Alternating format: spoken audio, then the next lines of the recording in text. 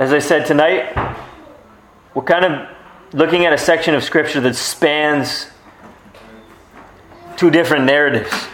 We're kind of looking at a section of Scripture that spans the curse from verse 15 of chapter 3 onward to about halfway through the narrative of Cain and Abel.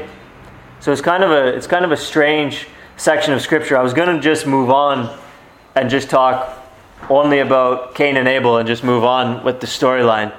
But as I thought about it more, this is, in some ways, again, we're covering some of the same ground that we've already covered. But as we're here in Genesis 3, at the risk of belaboring the point, it is important, I think, to draw out explicitly what is happening here in this section of Scripture. And what is happening here in this section of Scripture is a change of relationship between mankind and God. Clearly. That's very obvious. There is a change of relationship between mankind and God when Adam falls into sin. And so we're looking at kind of the transition, which isn't necessarily explicitly delineated in the Scripture in terms of an explicit chapter and verse. But what we're trying to do is draw out, in contrast to the way things were before the fall, what is the nature of the new relationship that God has with mankind after the fall. So that's what we're doing tonight. Now briefly, and this is review, we need to have fresh in our minds what the terms of relationship between God and man were like before the fall. And we'll remember that theologians call this the covenant of works. That Adam had God's moral law written on his heart, and Adam also received a specific injunction not to eat of the tree of the knowledge of good and evil. And we saw that by good and necessary consequence, if Adam had, for instance, not eaten of the tree of the knowledge of good and evil, but had, for example, murdered Eve, well, he still would have fallen. It's not like anything goes except eating of the tree of the knowledge of good and evil. God's moral law was operative in the garden. And so this threat of death upon the breach of God's law extended not only to the specific injunction not to eat of the tree of the knowledge of good and evil, but also extended to the breach of any of God's laws. In other words, Adam was placed under a condition of perfect and perpetual obedience to God's law, and there was death threatened upon the breach of it, and there was reward implied upon the keeping of it. And we see that by reasoning backwards from the parallel that Paul draws between Adam and Christ in Romans chapter 5 and in 1 Corinthians 15. We see that Jesus had work to do, and he could actually finish it and complete it and attain life for all whom he represents. And so by implication, Christ coming and doing what the first Adam failed to do, by implication we see that the first Adam could have, in theory, kept the terms of this covenant. He was, in that sense, in a probationary period where he was under a condition of perfect and perpetual obedience with work to do, which he could have completed. He could have finished his probation and confirmed humanity in a state of blessedness. This is the covenant of works. That's the nature of the relationship that Adam was in with God before the fall. This is stuff we've already covered, so I'm not really trying to prove or argue or explain these points tonight. I'm just rehashing these points so that they're fresh in our mind. And so, though it was gracious for God to enter into such a relationship with Adam, in that God didn't have to enter into any kind of relationship with Adam, God could have, in theory, just remained aloof and transcendent from Adam and not bothered to reveal himself to Adam any more than creation itself would be a testimony to who God is and that there is a creator and so on and so forth. God did not owe Adam any relationship more than that. And so though this covenant was gracious, it was predicated upon Adam's perfect and perpetual obedience. And because of that, theologians have called it the covenant of works. Covenant of works does not, again, mean that there was no grace involved.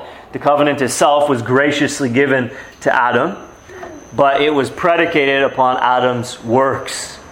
And so it was called the covenant of works. So what changed in terms of mankind's relationship to God after the fall?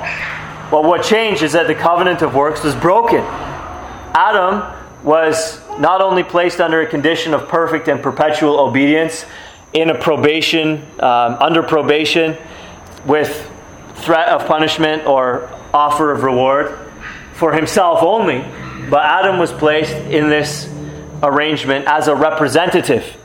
And so when Adam sinned, he broke the covenant of works, and he broke the covenant of works for all whom he represented, namely the whole human race.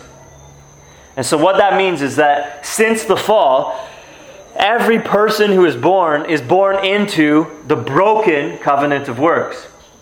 Now, if the terms of the covenant of works are that perfect and perpetual obedience must be offered unto God in order to attain a reward of life, well then, if you're in a broken covenant of works, can you, by your best efforts, attain the reward of life? No, you cannot, because perfect and perpetual obedience is the condition. And so Adam, having already sinned, we cannot offer perfect obedience. We cannot offer perpetual obedience. Even if you or I could stop sinning tonight and never sin again, that would not be perfect and perpetual obedience to God. And so every person born into this world after the fall is born into the broken covenant of works and has no hope of attaining reward from God on the basis of their obedience. No hope of attaining eternal life on the basis of their obedience. So that's one thing that changed in terms of mankind's relationship with God. But the Bible doesn't just simply tell us, well, everything, there was so much potential and so much possibility up until Genesis 3.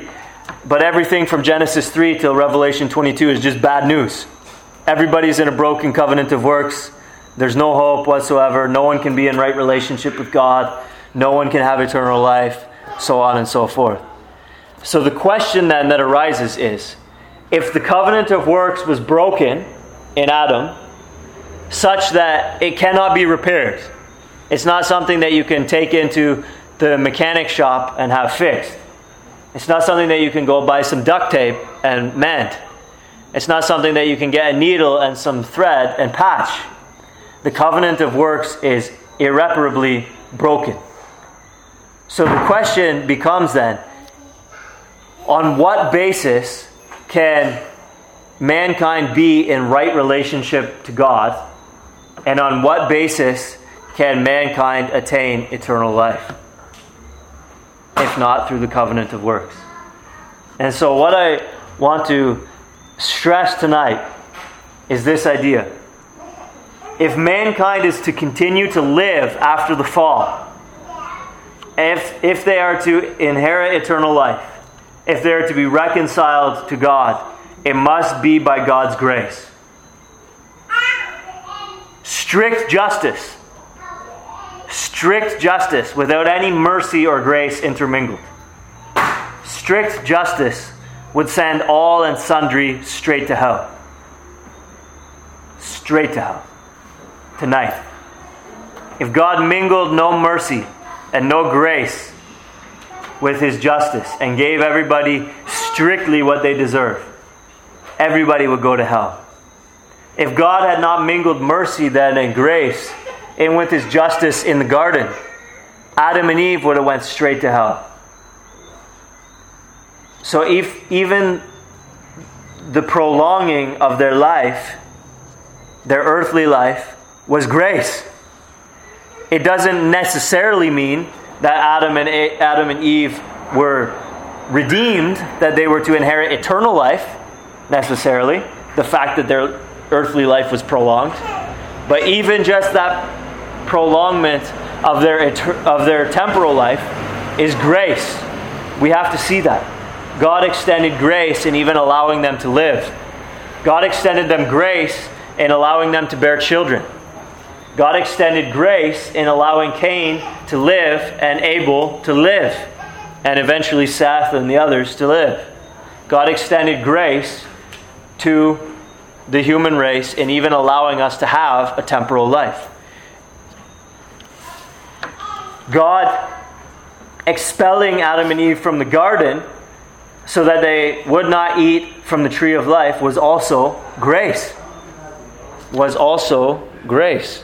We read in Genesis chapter 3 and verse 22, "Behold, the Lord God said, Behold, the man has become like one of us in knowing good and evil. Now, lest he reach out his hand and take also of the tree of life and eat and live forever. Therefore, the Lord God sent him out of the Garden of Eden to work the ground from which he was taken."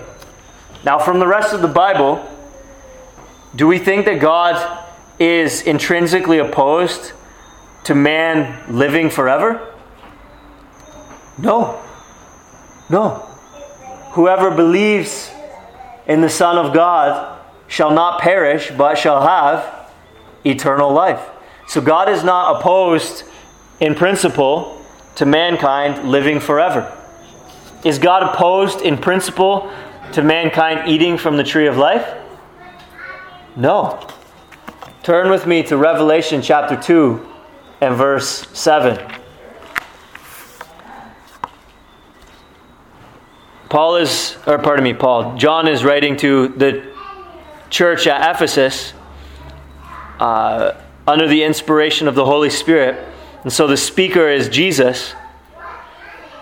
And he says to the church in Ephesus, "To the one who conquers, I will grant to eat of the tree of life, which is in the paradise of God." So he's writing to the Ephesian church, and Jesus is saying to the Ephesian church, listen, if you persevere, if you press through, you're going to eat from the tree of life. Or over at the end of Revelation in chapter 22, then beginning at verse 1, "Then the angel showed me the river of the water of life, bright as crystal, flowing from the throne of God and of the Lamb, through the middle of the street of the city.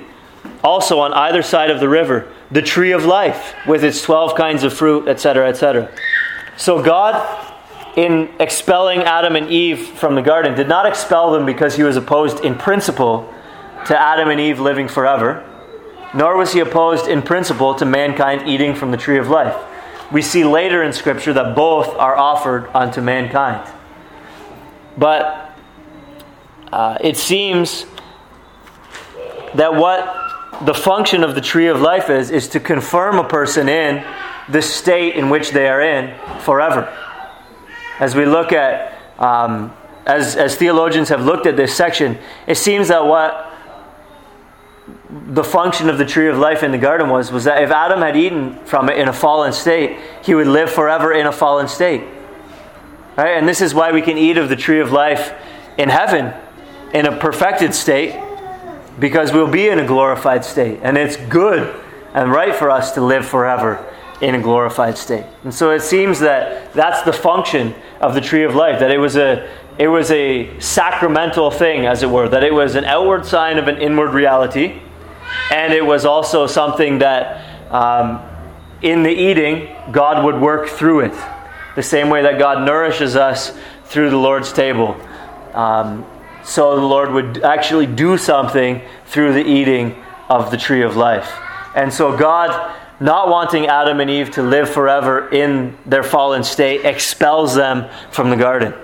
So again, this is grace, so that they might not eat and live forever in that state. Then God clothes them. We see in chapter 3 and verse 21 that the Lord God made for Adam and for his wife garments of skins and clothed them. And certainly we do see, looking back, we can see a beautiful picture of how our own attempts to clothe ourselves, as it were, are inadequate, and that God, himself must clothe us if we are to be adequately clothed, that all of our righteousness is as filthy rags, but receiving the imputed righteousness of Christ is the clothing that we really need, and only God can give us that. Certainly we can see that looking back, right? But at a very basic level, God is providing a basic material necessity for Adam and Eve. They now needed clothes.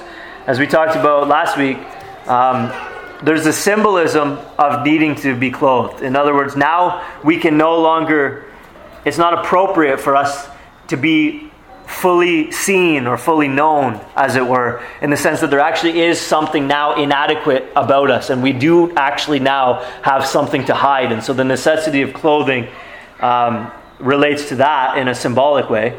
But also, the reality is that after the fall, the gift of sexuality would be perverted. That after the fall, sinful nature would abuse the good gift of sexuality. And so there's a practical need to cover up in terms of protecting against the sinful abuses of fallen sexuality. And so in any case, God is meeting basic material necessities of Adam and Eve by clothing them. So again, grace. So we see God dealing graciously with Adam and Eve. This doesn't necessarily mean, beyond a shadow of a doubt, that Adam and Eve were saved from their sin and that we'll see them in heaven. But all I'm trying to point out is that God does deal graciously with Adam and Eve. If God did not mix grace with justice, He would have just sent them straight to hell. And He wouldn't have done them any wrong. He wouldn't have done them anything unfair by sending them straight to hell. But what you see is that God deals graciously with them. And God deals graciously with all men. All men without exception. All men without exception. Every single person that walks the face of the earth, God deals graciously with them. You will not find somebody in this world, living, breathing, walking around in whatever circumstance, who is not a recipient of grace from God's hand. Strict justice with no grace would send us straight to hell. And so every day that somebody spends not in hell, even the vilest unbeliever, every day that somebody spends not in hell is a byproduct of God's grace toward that person. There is a common grace that God shows to mankind after the fall that extends to all men. He sends the sun and the rain on the righteous and the unrighteous alike. Jesus tells us that He does not send us straight to hell. We see various ways in which God provides, takes care of, gives good things to all people without exception. There's a common grace at work in this world. And so even the unbeliever's relationship to God is not predicated upon strict justice after the fall, that there is some grace intermingled. There's a sentence of strict justice hanging over their heads that should they die in an unrepentant state without trusting their souls to Christ, they will die and go to hell and receive strict justice there forever. But God has dealt graciously with the whole human race since the fall, and that's just important to note. But what we see here in this section of Scripture is also that God introduces saving grace into the world.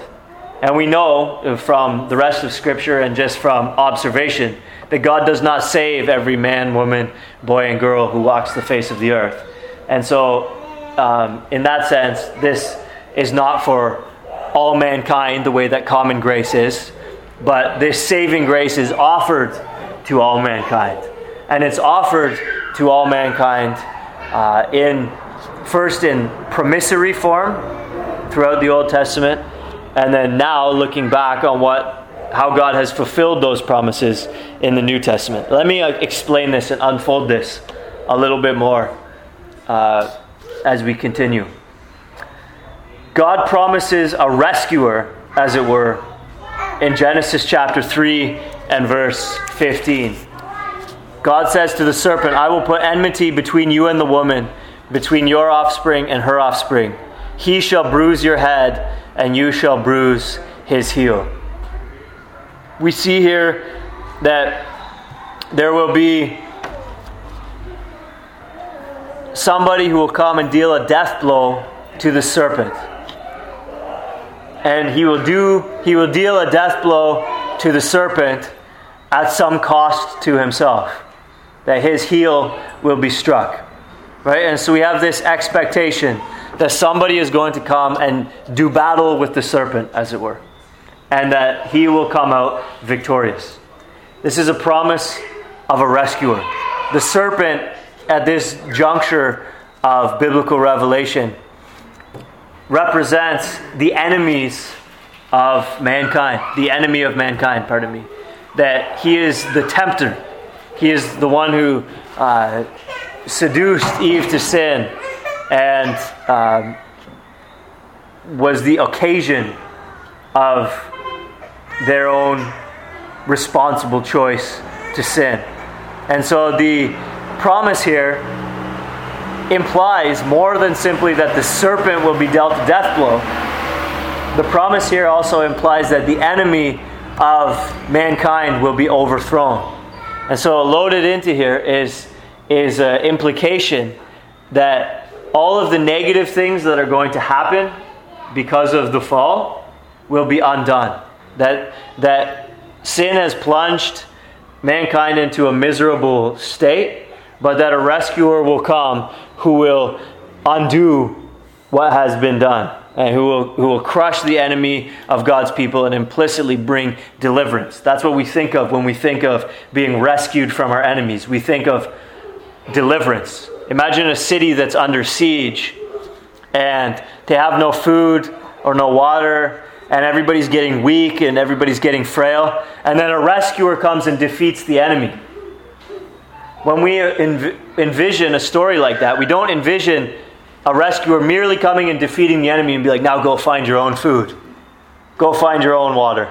Right? When we think about someone coming to the rescue and defeating our enemies, we envision a full rescue. Right? Not only defeating the enemies, but opening up the dams that have cut off water from the city. Right? And replenishing the storehouses of the city with food. Right? And so, in the same way, this promise that a rescuer will come to crush the serpent's head implies, though not explicitly, a full rescue. Right? Which implies that there will be a return to the divine human intimacy that was experienced in the garden. Adam and Eve walked with God in the garden in the cool of the day.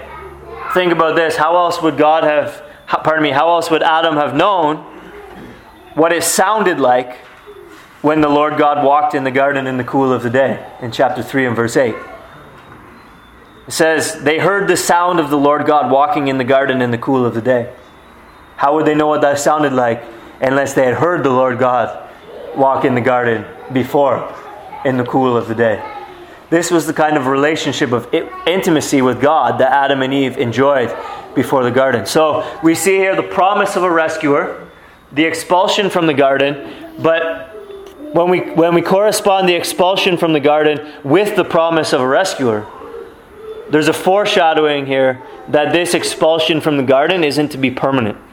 That when the rescuer comes and crushes the serpent's head, there will be a restoration of the divine human intimacy that was enjoyed before the fall. If not, the snake wins. Right? If the snake's head is crushed, but Adam and Eve's relationship to God is not restored, then really the snake wins. He's like a kamikaze pilot. He dies in the winning, but he still wins. He still accomplishes the destruction and the death that he intended. Right? And so there's an implication here that the divine human intimacy that was enjoyed before the fall will be restored. This is stuff that we've already alluded to a fair bit over the last couple of weeks, and prior to that when we were in our series in Genesis. throughout the closing months of 2017. But this is an additional thing that I haven't yet touched on. And this is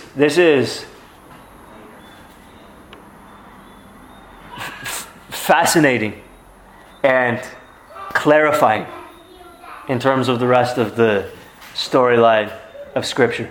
And this is new. I haven't said this yet. What God does here when Adam and Eve fall into sin is not merely promise a rescuer, Genesis 3:15. That's not the only gospel that's in this passage. We could look at verse 21, God clothing Adam and Eve, and conjecture that was probably symbolic of being clothed in Christ's righteousness. But that's not an open and shut case. I think that probably was intended by God to be a foreshadowing. But there's something else here, some more gospel here in this section. At this juncture of human history, God institutes the sacrificial system. At this juncture in history, God introduces substitutionary animal sacrifices. At this juncture in history.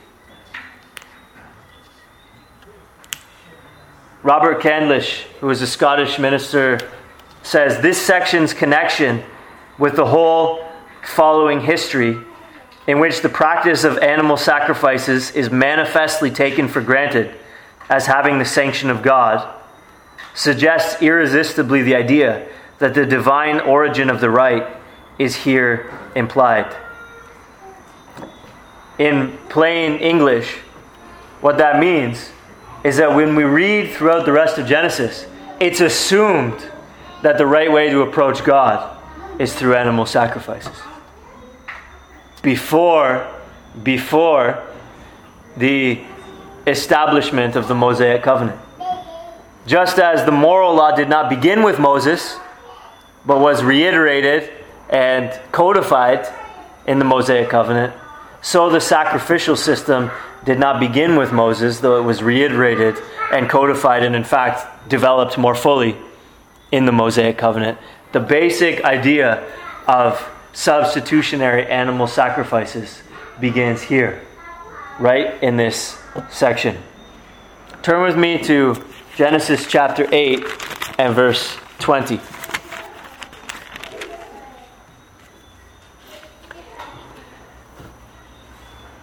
Then Noah built an altar to the Lord and took some of every clean animal and some of every clean bird and offered burnt offerings on the altar. How did he know how to do that? Genesis chapter 12 and verse 7.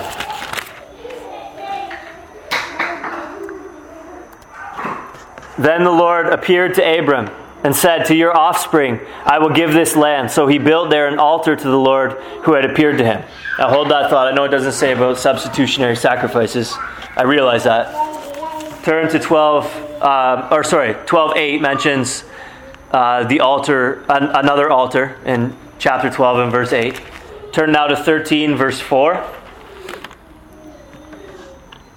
Abram travels to the place where he had made an altar at the first. And there Abram called upon the name of the Lord, or the name of Yahweh.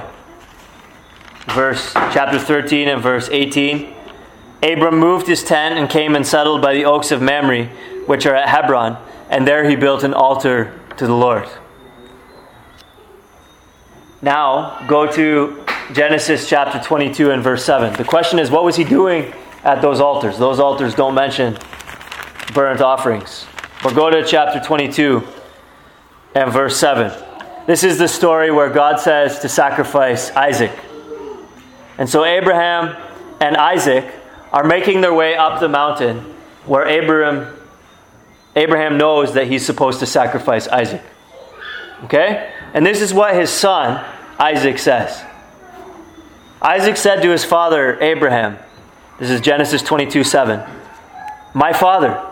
And he said, "Here I am, my son." He said, "Behold, the fire and the wood, but where is the lamb for a burnt offering?" So what was Abraham doing at these altars? offering up burnt offerings. Even his son knew that. Even his son put two and two together. He knew what they were going to do when they were going to worship the Lord. He knew the nature of what was to be done when they went up to the altar to worship the Lord. He knew that. And so we can read back into then when it says that Abram built an altar there. It doesn't say he built an altar where he would sacrifice animals. But we recognize that that was the normal standard practice for Abraham. Look at chapter 26 and verse 25. This is Isaac now. So he built an altar there and called upon the name of the Lord, or the name of Yahweh, and pitched his tent there. Now Jacob, Genesis 33 and verse 20.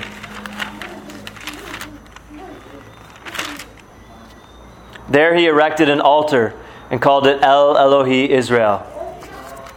Chapter 35, verse 1, verse 3, verse 7. And in fact, in chapter 35 and verse 1, God instructs Jacob to make an altar. And even look at Moses in Exodus chapter 17 and verse 15. Now remember, this is before Moses goes up the mountain to receive the terms of the Mosaic covenant. Exodus chapter 17 and verse 15. Moses built an altar there and called the name of it, the Lord is my banner. What you also see is back in the account of the Exodus.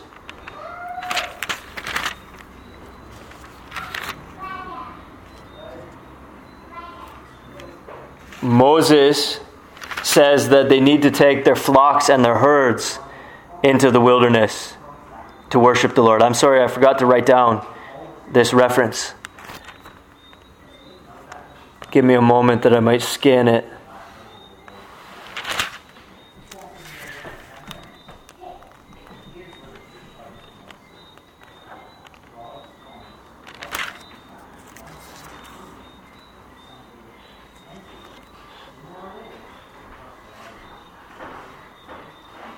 Moses said in chapter 10, Exodus chapter 10 and verse 9, we will go with our young and our old, we will go with our sons and daughters, and with our flocks and herds, for we must hold a feast to the Lord.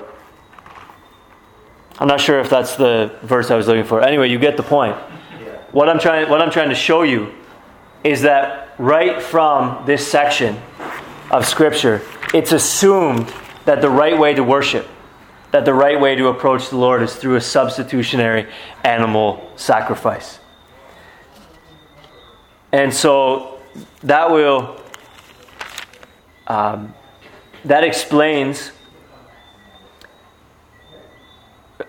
pardon me, sorry, when I paused there, I lost my train of thought. The presence of all these examples of animal sacrifices prior to the establishment of the Mosaic covenant in Scripture means either that from the fall, man began to worship God as man saw fit, and God was pleased with it because it was sincere.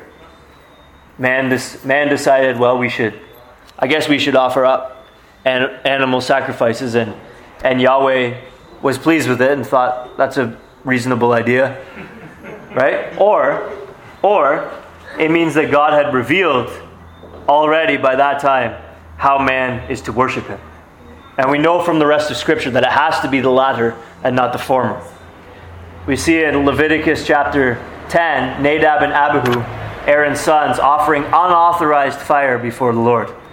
They tried to worship the Lord in a way that the Lord had not prescribed. The Lord had not explicitly forbidden it, but it was a way that he had not prescribed. And so what does God do? He strikes them dead. In 2 Samuel chapter 6, they're moving the Ark of the Covenant, which nobody is allowed to touch.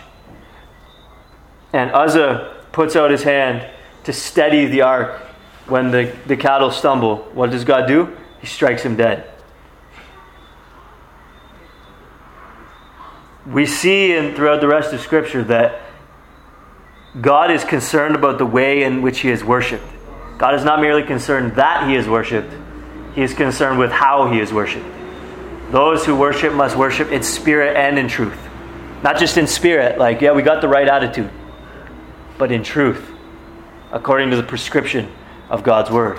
So what we see from the presence of all these altars in the biblical narrative prior to the establishment of the Mosaic covenant, the presence of all these animal sacrifices prior to the establishment of the Mosaic covenant, what we must necessarily infer is that God had revealed that this is the right way to worship Him.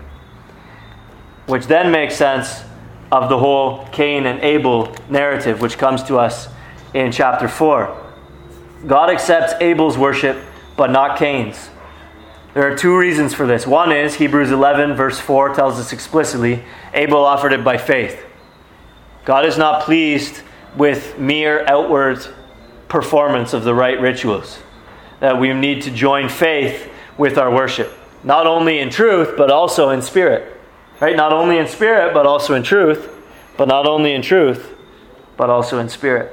That we have to join faith with our worship.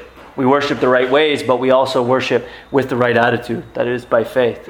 And so Hebrews 11 tells us explicitly that that Abel offered up an acceptable sacrifice to God because he offered it up by faith. But the second thing we may infer, and we're on good solid ground here, based on the line of argumentation I just led you through, we're on good solid ground here to infer that God accepted Abel's sacrifice and not Cain's, because Abel brought animals to die as substitutionary sacrifices, and Cain brought the fruit of the ground. That's not the way that God had prescribed to be worshipped. And so that helps us make sense of what's going on here with Cain and with Abel. People have said that Abel brought the firstborn of his flock and their fat portions. He brought the best. But Cain brought the worst, like the old shriveled peppers and these old moldy tomatoes, and it doesn't. But this text does not say that. The text does not say that. There's nothing here to preclude the possibility that Cain brought the best fruit of the land. There's nothing here in the text to preclude that possibility. So that's barking up the wrong tree. What you often hear is, well, it has nothing to do with the nature of the sacrifice, but it was the fact that it was by faith. And as I've already said, that is part of it. But it's also very, very clear that at this juncture of biblical history, that God instituted that animals should die. If Abel brought animals to God and sacrificed them in worship to God, and God accepted it, it was appropriate worship, which means it was prescribed worship. So God instituted, right from the fall of man, substitutionary sacrifice in order that man would be in right relationship to Him. Right? It's impossible. It's impossible that the Israelites, who would have been the first readers of Genesis, it's impossible that they would not make that connection. Right? Living in the wilderness, Genesis was likely written sort of on the cusp of entering the promised land. So living in the wilderness, before they go into the promised land, they receive the book of Genesis from Moses' pen under the inspiration of the Holy Spirit, and they read about Cain and Abel. It's impossible that they would not make that connection with the tabernacle system, and so on and so forth. So God, immediately on the fall of man, instituted substitutionary sacrifices in order that man would be in right standing with God. Now, we know from Hebrews chapter 10 and verse 4 that it is impossible for the blood of bulls and goats to take away sin. Bulls and goats can't save you. Bulls and goats couldn't save Moses. And bulls and goats couldn't save Abel. So what was the point of all these sacrifices throughout the Old Testament? Well, in the Mosaic covenant, and before, all the way back to Abel. The purpose of all these sacrifices was instructive. That they were meant to teach us the seriousness of sin. That someone must die for this sin. That justice must be done. Retributive justice. Plain, old, retributive justice. You sinned, you must die. It also taught the nature of substitution. That God is pleased to relate to people who are trusting in a substitute.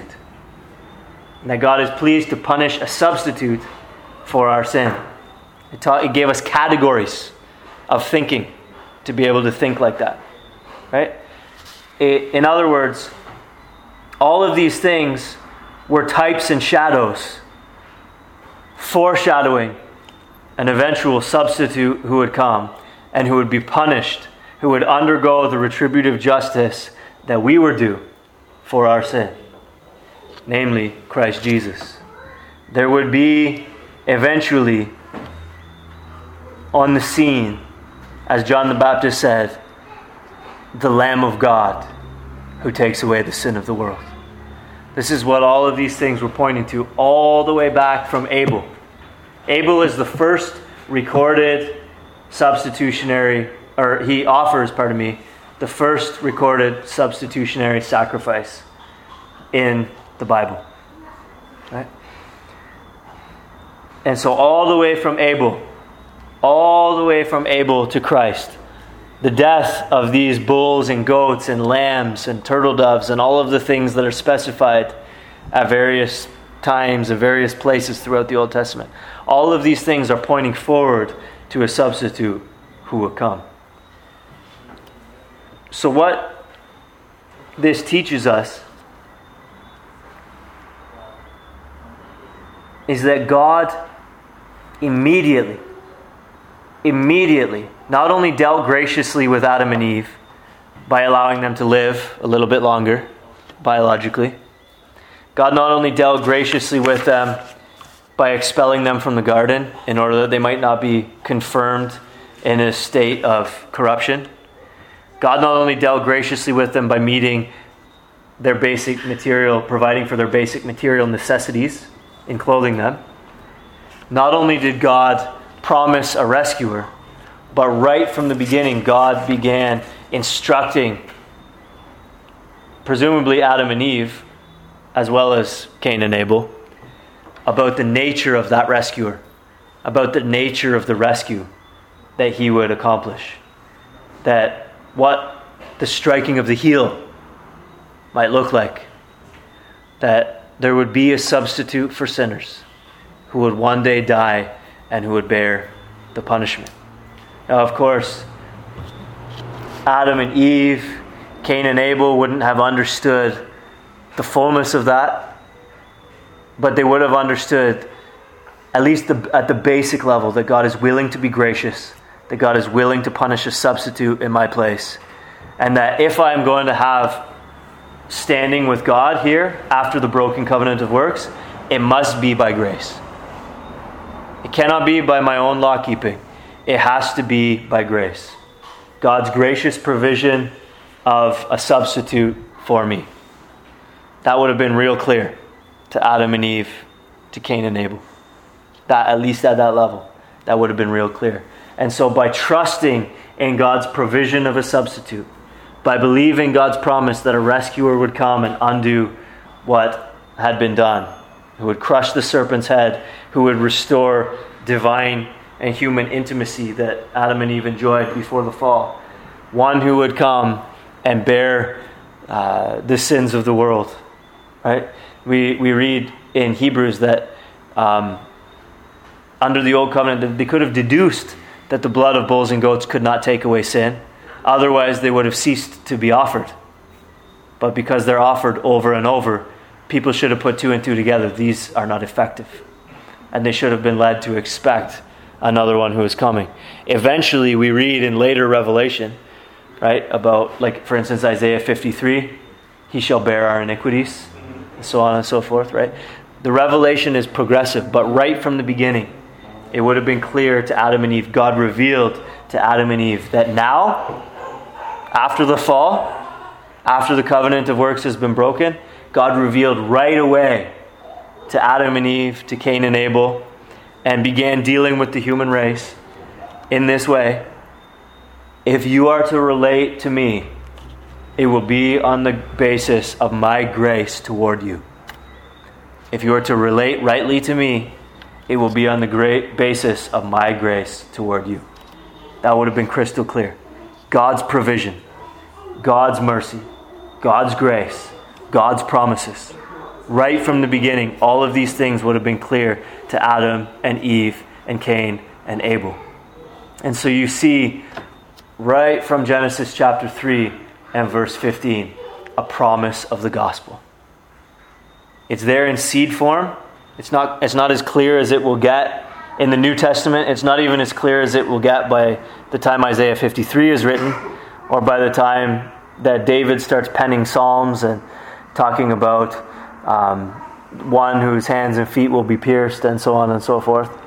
It's not as clear as it will be later, but right from the beginning, God reveals to Adam and Eve and to Cain and Abel, if you are to relate rightly to me, it will be on the basis of my grace toward you.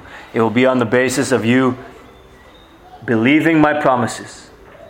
It will be on the basis of you trusting in my provision of substitutes for you, getting on board with my program of substitutionary sacrifice.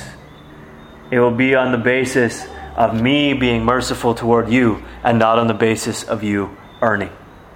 So right from the beginning, we have this promise of the gospel that gets clearer and clearer and clearer throughout the Old Testament until Christ Jesus comes, the Lamb of God who takes away the sin of the world, the rescuer who crushes the serpent's head, the one who restores the divine human intimacy that Adam and Eve lost before the fall, and the one who at the end of the book of Revelation reopens our access to the tree of life.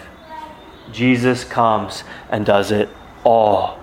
He fulfills all of these types and shadows, all of these promises that we see here in Genesis 3 and at the beginning of Genesis chapter 4. Therefore, in view of all this, the Bible is not an anthology of random stories, nor is it two disjointed sections. That this is who God was back then, and this is how he dealt with people back then, and this is who God is now, and this is how he deals with people now. The way you sometimes hear the Old Testament and the New Testament rent asunder like that. This is not the right way to read the Bible. This is a unified narrative of God's promises and their eventual fulfillment in Christ. The Bible is a unified narrative which begins by setting the scene, giving the context. There was a good garden. God put a man in it. He put him in a covenant of works. Man broke the covenant of works. God began to make promises. And throughout the rest of the Old Testament, we trace God's further promises. And into the New Testament, we read about God's fulfillment of those promises. So we see that this is one big unified narrative. It begins with types and shadows and moves toward correspondent reality in Christ. It starts with promises and moves toward fulfillment. The Bible's storyline is creation, fall, redemption, and consummation. There's a clear movement through Scripture that this is one big story. So what we see then is all the little stories, all the, this king did this, and this king did that, and then this prophet went here and did this, and then this happened, and then, Satan asked for permission to tempt Job and to make Job suffer, and then this happened, and then this happened, and then the walls of Jericho fell down. And what we need to understand then is all of these things are threads in one big tapestry that God is weaving. That these are all individual notes in a grand symphony that God is playing. That these are not all random stories, but these are stories which illustrate the truths that relate to this big main story. In any story in Scripture, you find issues like fall, sin, redemption, restoration. How is God involved in judgment? How is God involved in salvation? Throughout all Scripture, you can find all of these themes present. And this is the way to understand the Bible. It's one big story. And so this is why Jesus could say in John chapter 5, verses 39 and 40, as we read earlier, you search the Scriptures because you think that in them you have eternal life. But these testify of me. The Scriptures, and implicitly in that context, the Old Testament Scriptures, are Scriptures that testify of me. So we need to be looking for, responsibly, but we do need to be looking for Christ in all of Scripture. We do need to be reading each micro-narrative, all of the small little stories, as part of the macro-narrative, the big overarching story of Scripture. Creation, fall in Adam, redemption in Christ, and consummation into eternity. We need to be seeing this big storyline. So, in simple terms, there's a pre-fall covenant of works and a broken covenant of works that continues to be the default mode of man's relationship to God after the fall.